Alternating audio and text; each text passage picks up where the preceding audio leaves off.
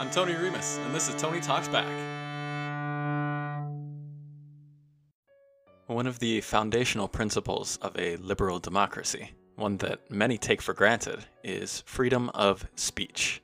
The ability to speak your mind, and following from that, the ability to believe what you want, to express yourself as you want, and for there to be a fundamental divide between matters of belief and matters of state. If you want an entertaining biographical read, look up the life story of an 18th century Frenchman who referred to himself by the pen name Voltaire. The first time I heard of this guy, I almost couldn't believe the stories were true. Voltaire was a man and a writer who often purposefully antagonized the Christian churches, which held enormous political power at the time. He was born to be a debonair type character, wrote lots of stuff, pissed a lot of people off, was tried as a blasphemer, spent months in the infamous Bastille prison, was exiled from France for years, came back, set up a lottery, got super rich, and basically carried on the same lifestyle his whole life. Voltaire was one of the most prolific writers of all time. He has thousands and thousands of letters attributed to him, dozens of plays, a good number of pamphlets and other writings. I have not read all of this. In truth, I haven't come close. There's simply too much volume for the limited time I've studied the subject. But I think I can, nonetheless, speak on one particular idea which Voltaire stood by: freedom of speech. The treatise on tolerance was part of his rebuke of fanatic Christianity and its intolerance of different opinions. It came as a response to mob justice antagonized by religious bigotry that befell a man named Jean Calas. Jean was a Protestant that lived in the south of France, a merchant for many years. Despite the area being heavily Catholic and basically ruled by the Catholic Church, he survived all right. He had a son, Marc Antoine, who died tragically by hanging himself. And despite there being no evidence, a rumor sprang up around town that John had murdered his own son for wanting to convert to Catholicism. This whipped the townsfolk, the governors, and magistrates into a frenzy, and Jean was subsequently executed after they had tried to torture a confession out of him. This was all researched and documented by Voltaire in Treatise on Tolerance, an incredible piece of investigative journalism. Voltaire's goal with the piece, besides exoneration of Jean, was to prove that one cannot simply threaten, assault, and kill people whose thoughts and words contradict your own. The biographer Evelyn Beatrice Hall summed up Voltaire's thoughts into the formulation, "I don't agree with what you say, but I will defend to the death your right to say it." To the death is not an exaggeration for the time period in which Voltaire lived. Merely standing up for the right of someone like Jean Calas to believe what they want could be incredibly dangerous. And it still is dangerous in some parts of the world. Societies come up with different answers to this question. Should people be allowed to say and believe whatever they want? We've seen this question before with the trial and execution of Socrates, detailed by Plato in the Apology, Crito, and Phaedo. Socrates was essentially put to death for the things he said and the questions he asked. In his trial, Socrates famously referred to himself as a gadfly, or horsefly, nipping at the dogmatic horse of society, annoying but harmless, and even potentially beneficial. Socrates represents the good that comes from freedom of speech. The man shaped the course of history with his philosophy. Voltaire came at the problem from a slightly different angle. He saw the incredible harm that can come from not having freedom of speech and belief, from systems of governance with explicit or implicit religious bias and intolerance. Because Voltaire, like Socrates, understood the human propensity to be wrong about things. Voltaire pointed out that asserting your truth as the truth that everyone else must follow is an incredible act of conceit and arrogance. Men who would think such things don't even know that they know nothing. It should be said that Voltaire was much more robust in his philosophy than in the narrow scope of political implications. It's not an exaggeration to call him a Renaissance man, and part of his charm was a conception of his ideas as Voltaire's Enlightenment. Voltaire's sharp and witty criticisms were not only leveled at the church, but at dogma and ideology of all kinds. His novel Candide demonstrates this quite well, with just tons and tons of lampoons of the ideas of well-known and well-followed philosophers. In Candide, the title character, Candide, grows up under the tutelage of a philosopher called Pangloss. Pangloss, following the arguments of Leibniz and friends, teaches that this world is the, quote, best of all possible worlds. I won't spoil the plot, but a lot of stuff happens to the characters that seems pretty counter to the idea that this is the best possible world. The characters argue amongst themselves and with themselves. It's a fairly well put together novel. And the points Voltaire brought up were important. There are certain criticisms that must be leveled at otherwise unchallenged ideas. It's how those ideas advance, become stronger, through being tempered, as it were. Contrast this freedom, this liberal or libertarian point of view, with its opposite, authoritarianism, restriction, non-freedom, such as can be found in the mainland communist China of today or the Soviet Union of yesteryear. If the government doesn't like what you say, you could be imprisoned, or worse. Propaganda, lies, misinformation, these are the name of the game in a country without freedom of speech. There is typically an element of protectionism that goes along with it. The country needs to protect its citizens against bad or dangerous ideas, or the people in power need to protect themselves against ideas that could harm them. It doesn't essentially matter what is true. All that matters is power. Take the situation in Hong Kong. The mainland Chinese government has cracked down hard on basic freedoms that were supposed to be guaranteed to the people of Hong Kong. Per the 50-year transition period from British rule to Chinese rule. Freedom of speech, press, assembly, all of these are being stripped away. Why? The Chinese Communist Party will tell you it's for their own good, their own protection. I'm not making this up. You can read all about what mainland China is saying and how they're justifying breaking their agreement. They need to protect the citizens from dangerous ideas. They need to protect the citizens from themselves. In actuality, the Chinese government really wants to stop people speaking out against the communist doctrine. China has the 4 cardinal principles, as they're known, implemented into the Chinese constitution in the 80s. We won't get into detail on them, but debate on the 4 principles is not allowed. You cannot criticize, for example, Mao Zedong, one of the biggest mass murderers in history. The transition period for Hong Kong was supposed to protect freedom of speech, but with its new security law for the region, China has proven they don't care. Because the truth is, you can't say the truth if you don't have freedom of speech. You can't point out that Mao was dangerously wrong on many topics, even though that's absolutely true.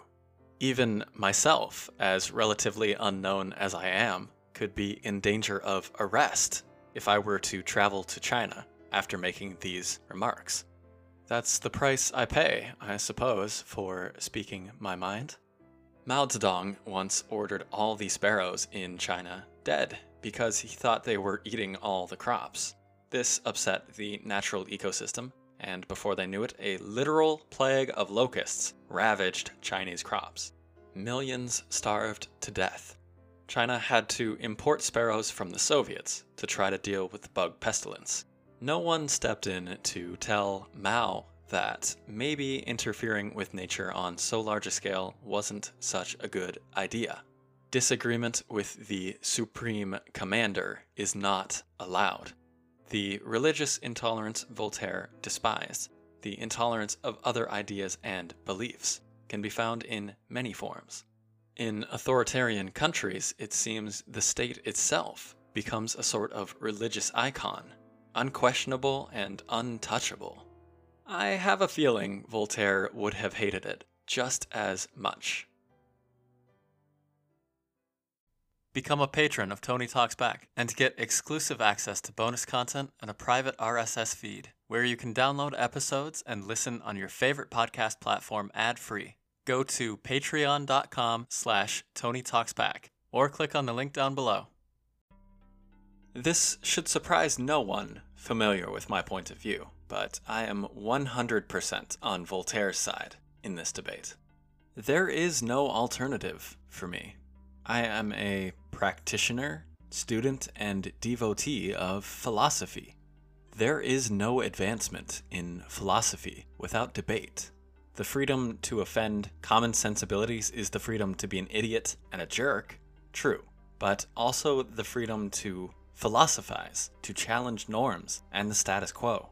The argument goes even deeper than that. To quote Ludwig Wittgenstein, an Austrian philosopher of the 20th century, "The limits of my language are the limits of my world." It's still debated today exactly how correct that statement from Wittgenstein is.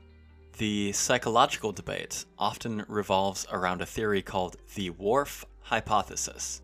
Psychology rarely makes such grand claims as philosophers like Wittgenstein. The Whorf hypothesis, named after the linguist Benjamin Lee Whorf, asserts that language influences thought. Notice it doesn't necessarily say language controls thought, though, of course, some have taken that stance.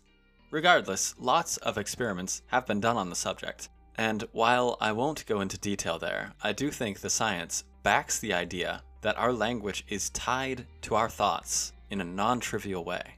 For an example from fiction, if you know 1984 by George Orwell, you'll doubtless be familiar with Newspeak. In the dystopia Orwell dreamed, the English language was being replaced with a new, artificially created language called Newspeak. In the story, the main character of the book runs into one of the designers of this new language. They explain that the goal of the Newspeak project is to make it literally impossible to rebel, simply by eliminating the concept from language. It's not quite as simple as deleting words from a dictionary. They had to make it grammatically impossible to talk of rebellion. Would one still be able to think of it if one cannot formulate it into words? Of course, anyone who already spoke English or another language was hopeless to ever becoming this ideal citizen. But a new generation, raised solely on Newspeak? Who knows exactly how that scenario would play out in real life? The point of all these examples I've drawn is that, essentially, speech control, language control, is thought control. And if someone else can tell you what to think, my friend, you are not free. You can say I'm being dramatic, and maybe I am. The counter-argument would go something like, it's not thought control to tell people they can't say racist, inflammatory things in public, especially in places where genocide and racial pogroms have a history. Karl Popper had a famous example of this counter-argument with his paradox of tolerance. He observed that if societies tolerate intolerance under any circumstance, they will eventually become intolerant. Therefore, societies must be prepared to be intolerant of intolerance, should the need arise. In the same vein, we don't generally allow people to shout fire in a crowded building. This is the reasonable restrictions argument on freedom of speech, which attempts to strike a balance between maintaining individual freedom versus the health and safety of the public at large. And I'll admit, it's a very reasonable argument. In the United States, at least, we don't shield the public from racist rhetoric. That speech falls under the protection of the First Amendment to the United States Constitution. Other countries that would be considered liberal democracies, like Germany, outlaw any hint of anti-Semitic, National Socialist type speech. Which approach is truly the better? Certainly, the Holocaust was one of the worst tragedies in history. But does outlawing racist, offensive, perhaps even evil speech prevent things like that from happening? My approach, my argument, is from the viewpoint of philosophy, of free and open debate. I challenge any argument or idea I want to in the debate ring, and I trust that truth wins. Right, I have faith that bad ideas, when put to the fire, will shrivel and burn, and that opportunity to destroy them only happens because they were allowed to be said in the first place. There is a legitimate danger of so-called populist movements that can often be characterized by a cult of personality and distinct lack of critical thinking applied to their chosen ideology. Hitler's rise to power was a complicated thing. His ideas resonated with certain people, and those people amplified his ideas right back to him. It created a feedback loop. Challenges to his ideas were silenced or killed off. I don't think Nazi Germany is exactly an example of free speech gone wrong. I think it's an example of what happens when authoritarians crack down and openly massacre their enemies. If the Nazis were prevented from murdering their opponents, who knows what would have happened? Perhaps reason would have prevailed. And I think this is still largely in line with Karl Popper and his paradox of tolerance. So long as the intolerant aren't actually violating anyone's rights, they can be met with reason and debate. This is why I have, for years now, thought philosophy and critical thinking needs to be taught to everyone as early as they can read. Learn your ABCs with Plato, or Greek ABCs even. Why do we have public schools if not to teach children how to think for themselves, how to survive in this vastly complicated society we've built? And built on the shoulders of philosophy, might I add. Just think how much better society could be if every person you passed on the street had a deep understanding of ethics and a well-informed opinion on their own morality and politics and all the rest. Look, I know that sounds idealistic. I can hear myself recording this. Is it really such a pipe dream, though? It wasn't that long ago the clash between Albert Camus and Jean-Paul Sartre was common dinner table talk in France. Philosophy encompasses literally the most interesting questions in the universe. If we can't nudge the innate curiosity of children in that direction, I honestly see little hope for our species. Alright, stepping off the soapbox now. I hope you enjoyed my thoughts. I know it wasn't as focused on Voltaire as you probably expected, but free speech is messy. I do very much like the points I made, and I'd love to hear your own thoughts on the subject. Until next time, I'm Tony Remus. Thanks for listening. If you enjoyed the show, like, subscribe, review, wherever you're listening. Share it with your friends, and become a patron on Patreon, or consider a one-time donation on PayPal. Take it easy.